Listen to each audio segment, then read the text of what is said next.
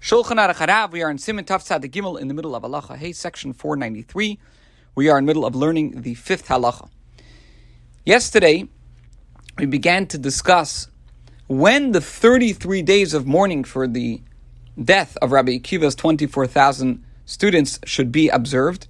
As we mentioned yesterday, there's a question as to which 33 days during the 49-day period of the Omer the students of Rabbi Akiva passed away.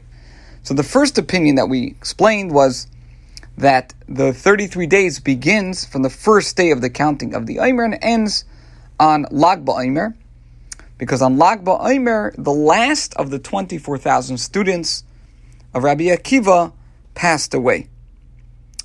Now, we mentioned that the Gemara says that Rabbi Akiva's 24,000 students passed away between Pesach and Atzeres, which is Shavuos. However, there is an ancient manuscript of that text, which says that the students passed away from Pesach until Prois Atzeres. Now, the word Prois is defined as at least a 15-day period. So according to this opinion, the authorities determined that the day that they stopped dying was Lag BaOmer, the 33rd day of the Omer, which is slightly more than 15 days before the Omer.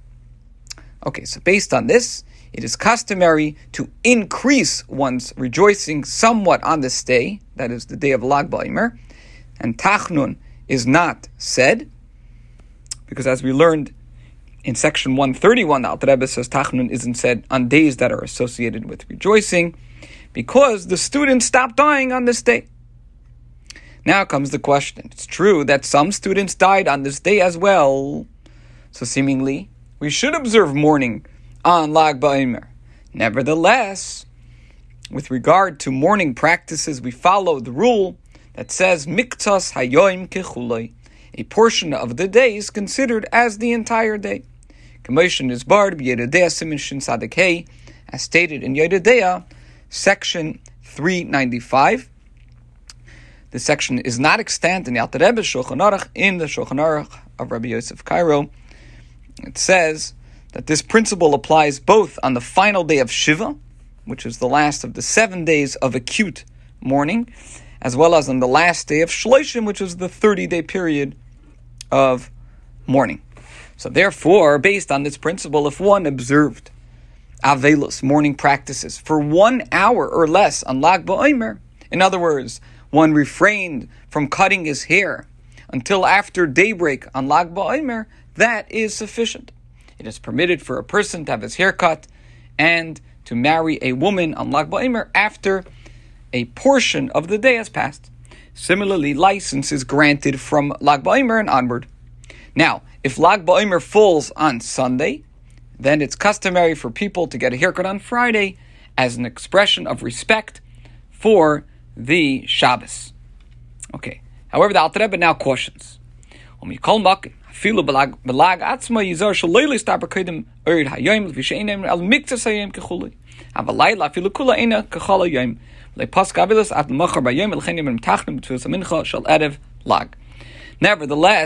on the day of Lag BaOmer itself, one should be careful not to take a haircut before daybreak, because the above principle is very specific. A portion of the daylight hours is considered as the entire day. The use of the word day implies daylight hours, excluding any portion of the night. Even the entire night is not considered as the day, and the morning does not end until the following day after daybreak. For this reason, Tachnun is recited in Mincha in the afternoon service on the day before Lag BaOmer. Now, there are places where the minig is not to say Tachnun during Mincha on the day before Lag BaOmer. So there, the residents of these places, they rely on the authorities who maintain that the mourning ceased at the beginning of the night of Lag BaOmer.